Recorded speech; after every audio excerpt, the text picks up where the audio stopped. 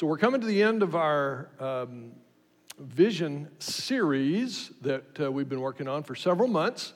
And we have a guest speaker next week, and then we're going to be coming back with the encounter service and closing out the vision series, and then starting in a series of the book of Ephesians. So this is going to be one of the last talks that you're going to hear on the vision series. Many of you have expressed to the elders that you have that your life with God and life in community, the first two parts of the three parts of the vision, have actually never been better, and that's been really encouraging to us to hear those stories and testimonies. At the same time, we recognize that there are some of you that are really struggling in your relationship with God and people, and I just want you to know you're not alone in that, and we're going to keep walking with you on your journey wherever you are in that process. Last week, Jake introduced this third part of the vision series, Lights in the World, and he did an incredible job with that. In John 8, Jesus said, "I am the light of the world." And in Matthew 5, he said, "You are the light of the world." And that you seems to have carried all the way down to you and me, all the way down to today, 2,000 years later.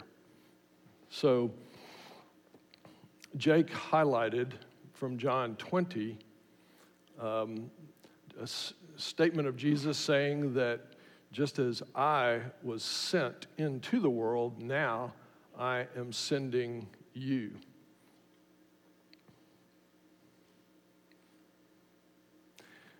And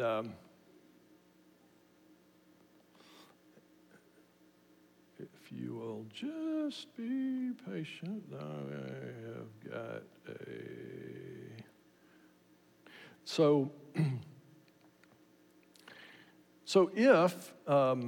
if you're a disciple of Jesus, then you are sent, according to that scripture, to be light in the world. Jake highlighted that as sent ones, that we should carry that out with prayer, proximity, and power. And Jake is too humble to say this, but he actually models all three of those things very well. First, with prayer. The prayer life within the elder group is as robust as I've ever experienced at Hope Church. And we also have a prayer room in our new building, largely because of Jake Walker and his vision for that, and asking that we have our architect build that in, which we did.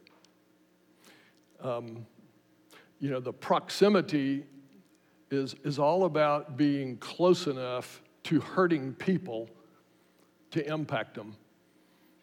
And that means getting your hand into some messy things. And Jake and Kara definitely have modeled that for us as they have gotten into the messy world down in the 5th Ward, Denver Harbor area, where they go down 5 days a week, taking their kids to school down there. And it's beautiful. And then the power of the Holy Spirit's also part of Jake's life and experience. Now, Jake, since you're here, remember that behind every great man is an even greater woman, right? But I like the other version of that, though, which says behind every great man is a surprised woman. And yet, I'm not sure how surprised Kara is, because she's been walking with you and watching your transformation over these last 10 years. So if we're going to be sent to be lights in the world, I would like to suggest that our passage for today highlights two key things that need to be true about us. The first is captured in those 4 letters that have gone popular around the world, WWJD, what would Jesus do?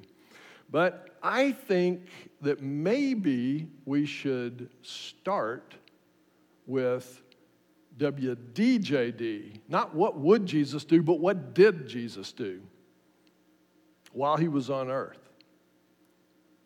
You know, as we look back at the scripture in Matthew 9 and look at what did it say that Jesus actually did? It said he went throughout all the cities and villages, teaching in their synagogues and proclaiming the gospel of the kingdom and healing every disease and every affliction. So he went out. He went out. He took initiative to go. He wasn't passive. He was proactive. You know, I wonder if the disciples kept track of all the cities that they had been to. Maybe on a map. Maybe they had a map in Simon Peter's house, and maybe Simon Peter's wife, that was one of her support roles, is maybe she had push pins where they would actually track what cities had Jesus and the disciples been to, and where did they still need to go in order to go to all of the cities and the villages in Israel. You know, I realized in preparing for this that I can relate to the disciple Matthew more than I thought I could. The more I thought about it, the more I thought, you know, so Matthew was a numbers guy. I'm a financial advisor, so I'm a numbers guy. Matthew was a tax collector, and people owed him money. And in my former career as a banker, people owed me money as I was lending to them. So I had that in common. And, you know, in the Chosen video TV series, Matthew carried around a notebook similar to the one that I carry around. And have you noticed what Matthew does while he is with Jesus? He walks around and he takes notes in his little notebook. And I was just kind of pondering. I wonder what that was like I wonder if Matthew and Jesus had a conversation where Matthew came up to him one day and said, okay, Jesus, according to my notes, we've been to 32 different cities. And if you want to see the specific names of those cities, Jesus, here they are. And according to my understanding, there's about 80-something cities in Israel. So I think we have 50 more to go, Jesus. Now, Jesus, if we went to 5 cities a month, we could knock out those 50 cities in 10 months. And so what do you think, Jesus? And, you know, Jesus, the way you're ticking off at the rate you're ticking off the Pharisees, I'm not sure we're going to have much more than 10 months to work with. And so we probably need to have a pretty robust schedule here. And, you know, I love the way that Matthew walked with Jesus and was so thorough and methodical in keeping track of everything that they did. And who knows exactly how that happened in real life. But it's beautiful to watch and to just ponder. As you read the scripture, don't just read the verse, what's plainly before us, but ponder. I wonder what that might have been like to have been thinking through what Jesus did, go into every city. So Jesus was a proactive light in the world. What else did Jesus do? He taught. And you might say, well, teaching is for Jesus and the elders and leaders and pastors of the church, so that doesn't really apply to me. Well, let me encourage you to look with me at Matthew 28 and take a fresh look at one specific phrase in there. Go therefore and make disciples of all nations, baptizing them in the name of the Father and the Son and the Holy Spirit, teaching them to observe all that I have commanded you, and behold, I am with you always to the end of the age. So that seems to indicate that there is a sense in which all of us need to be teaching, not just lights in the world, going into the world, and doing what Jesus did. Then we need to be teaching what Jesus taught. In Jesus' teaching, he spoke about the gospel or the good news. You think about that phrase, good news, for a minute, and ask yourself, how often, how recently have I had a conversation with somebody outside of the body of Christ where I actually referred to the good news? I realized, thinking through that, I haven't done that much at all. But it made me wonder, I wonder if that's something that we should consider, that we should do more of, is refer to the good news of our faith. So here's an idea of how you can use the words good news this week. Start it, if you're married and you have kids, start it with your kids. So have a devotional, have a little family time, have a conversation in which you talk with your kids about the good news. Refer to your faith and all that Jesus has done as good news. And think through what is good about the good news to you. How would you summarize and reflect the good news of the gospel to your kids? How could you maybe talk about the beauty of the forgiveness of sin, the beauty of the fact that we're going to get to be with Jesus in heaven, and that's just really good news? Or maybe, as Lauren shared, there's healing that's taken place that's good news. Maybe there's joy that you've experienced since coming to be a follower of Christ that is part of the good news that you would tell someone. Or maybe it's just the purpose and meaning that Jesus has given to your life since becoming a follower of his. That's good news. And so I'd encourage you to think through the good news that you could share. So all of that is under the WWJD, what would Jesus do, or what did Jesus do, which leads us into the second point that I want to make tonight, which is not what would Jesus do, but what would Jesus feel. And again, think about what did Jesus feel. And when you look at the passage of Matthew 9, it says, when he saw the crowds, he had compassion for them because they were harassed and helpless like sheep without a shepherd.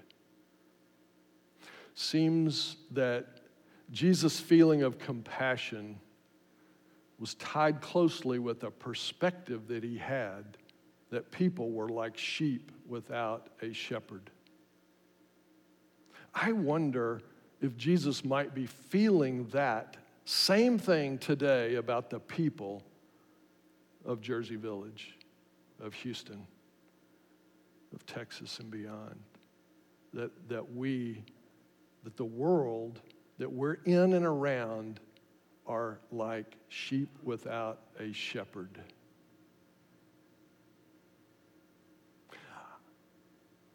Where else do we see Jesus' compassion?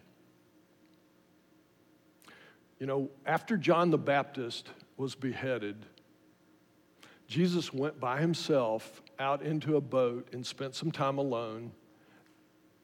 I think probably to mourn and to pray and to just be processing that really awful thing. What's interesting is that he came back in Mark 6, and he just immediately got out of the boat. It says, when he went ashore, he saw a great crowd, and he had compassion on them because they were like sheep without a shepherd. And he began to teach them many things.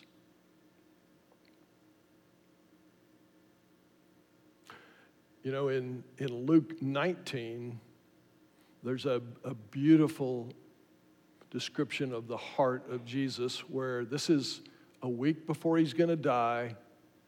Palm Sunday, he's entering into Jerusalem. He's coming down from the Mount of Olives, and he stops and he looks out over Jerusalem. And it says, as he looks out over the city, knowing what is about to happen, when he drew near and saw the city, he wept. When he drew near and saw the city, he wept. I think at that point he knows what's about to happen. He knows this is the final week. He knows that he's going to die. He knows that the people are going to turn against him. He knows that there's just going to be this outpouring of ugly all over him. He knows that Satan is just working in the midst of all these people, confusing them. And it would be so easy for him to just be incredibly angry at Satan, incredibly frustrated with the people, that you don't get it, that you're so blind, that you're so hard, your hearts are so hard. But yet, when he drew near and saw the city, he wept. He had compassion. You know, this is not just a New Testament thing. This is not just a Jesus thing. In 1 Kings 22, it says that it says, I saw all Israel scattered on the mountains as sheep that have no shepherd. That's been the heart of God all throughout the Bible, all throughout time, is he's a shepherd. He wants to be the shepherd of people. And people have had a tendency to resist him as shepherd. You know, in the movie Jesus Revolution that just came out, I really hope you will go see that. It is the story of a spiritual awakening, a revival that broke out in California 50 years ago. Chuck Smith was the pastor of Calvary Chapel in Costa Mesa, California, in a small, dying church. An evangelist named Lonnie Frisbee, played by Jonathan Roumie, had an interaction where Lonnie and Chuck talked for a brief moment about Lonnie's perspective. Lonnie was one of the hippies that got radically saved and started teaching, preaching, and speaking to all of his peers, other hippies, about the beauty of the gospel. And he wanted so much for there to be a church that could receive all of these hungry people, all of these thirsty people that were so needing a church to help them. Lonnie looks at Chuck in this conversation and says, you know, Chuck, my people are like sheep without a shepherd. And your church is making it really hard for them because you're not opening your arms. You're not opening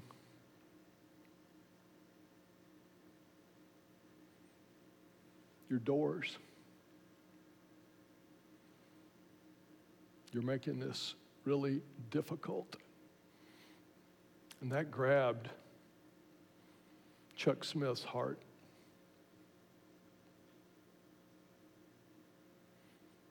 And he repented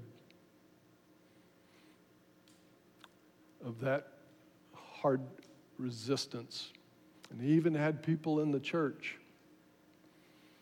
leaders in the church that had been around probably for decades in his church, that said basically, you let these people in and we're out. And that's what happened. He let them in and they went out. And as they came in, one of the most incredible revivals, spiritual awakenings happened.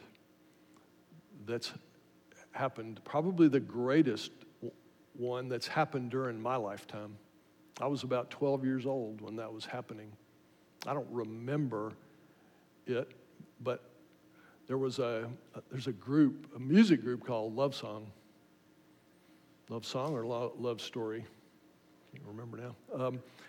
And they were, I remember, because I graduated from high school in 1976, and that was about 6 years into this revival, and they were just a powerful part of my spiritual life at that time. And, you know, it's leading us to this place of saying, do we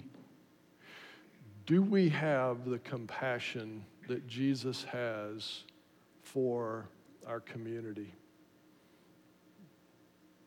Do we see people as sheep without a shepherd?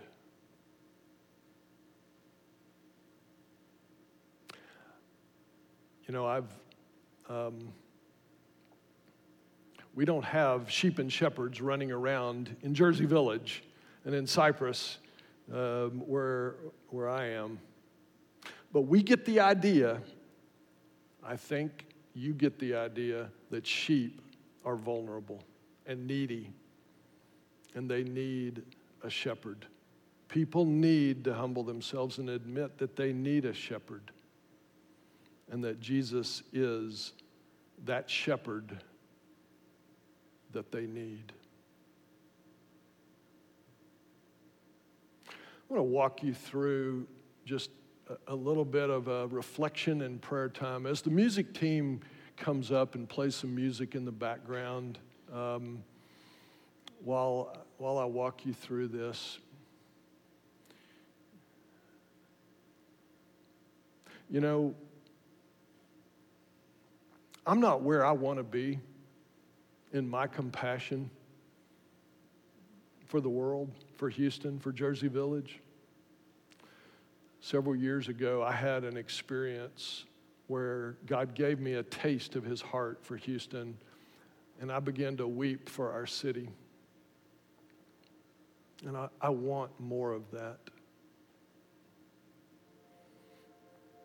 And I think the last several years have actually caused our hearts to grow colder and harder toward the world, especially with there being an increased persecution that Christians are experiencing in the U.S. and around the world. And I want to challenge us that we can't go down that road of letting our hearts get cold and hard. Now is the time more than ever to press into the tender, warm, compassionate heart of Christ, even if it means dying for him. The world is like sheep without a shepherd. And Jesus' heart is full of compassion. And we have been sent as lights in the world to be lights in the world, to be his lights in the world. But if we're going to be lights in this world, if we're going to reflect Jesus' heart, we've got to not only do what Jesus did, but feel what Jesus felt. So we've got to ask the question, not just, Jesus, what would you do, but what would you feel? Not just what did you do, but what did you feel? Jesus was the most beautiful mix of doing and feeling that's ever existed. So I just invite and challenge us to wrap our arms around, if we're going to be lights in the world, if we're going to be lights in Jersey Village, especially as we move into our new building and we have opportunity, I think, with new people, possibly many new people coming, we're going to have to be reflecting Jesus accurately. We talked a few weeks ago about how Jesus sees people as both fallen and alone, as both sinful and needing a Savior, but also alone, hurting, and needing a relationship with a shepherd.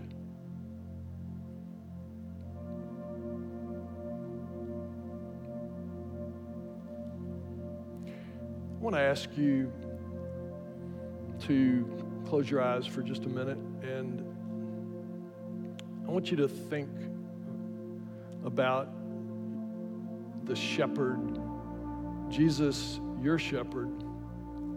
Because before Jesus takes you out to be an extension of his shepherding heart for Jersey Village and beyond, he wants to shepherd your heart.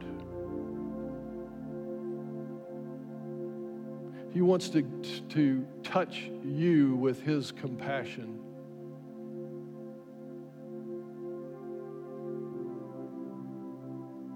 Could you just take a moment and ask your shepherd, Jesus? Jesus, you know what I'm going through right now. You know the pain, the struggle that I'm in. How do you feel for me? Would you just sit with him for just a moment and let him, as your shepherd, love you in a fresh way tonight? Would you let him speak over you that he's not only concerned about you shepherding and helping sheep without a shepherd outside of your house, but also starting with you?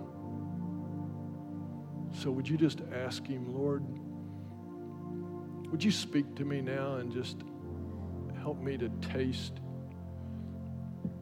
the sweetness of your compassion? How do you feel for my pain as I bring it to you?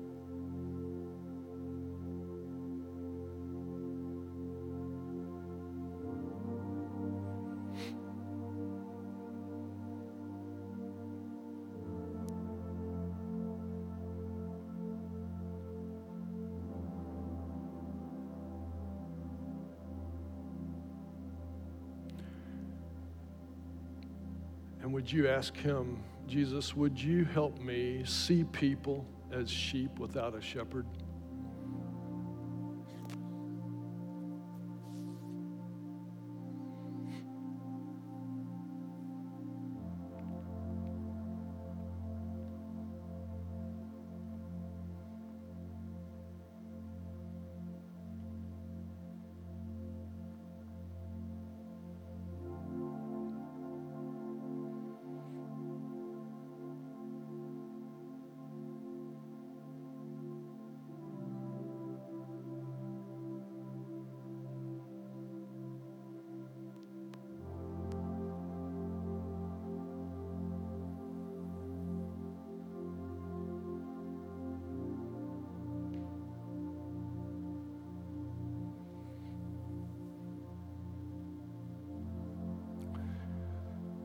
Jesus, your shepherd heart for us is staggering.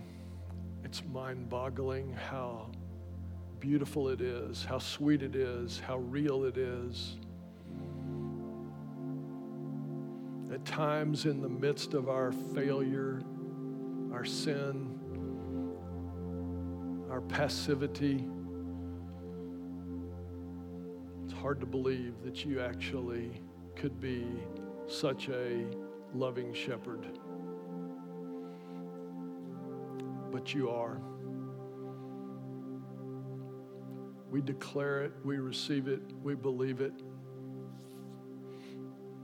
Would you help us embrace it in a fresh way so that we can be lights in this community, so that we can be an accurate reflection of your heart, of your compassion. Lord, would you pour out revival in Cypress, in Jersey Village, in Houston? Would you do the same thing that happened in Costa Mesa 50 years ago? Would you do it now here? Would you use us? Would you put within our hearts a belief that it could happen? Would you stir within us a hope and a belief that it can happen and that we can be part of it?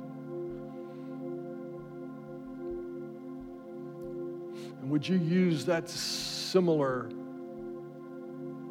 approach from 50 years ago of letting the world, letting our community, letting our friends see and taste your compassion and your loving kindness? Thank you, Jesus. Your love is just incredible. Thank you. Thank you. In Jesus' name.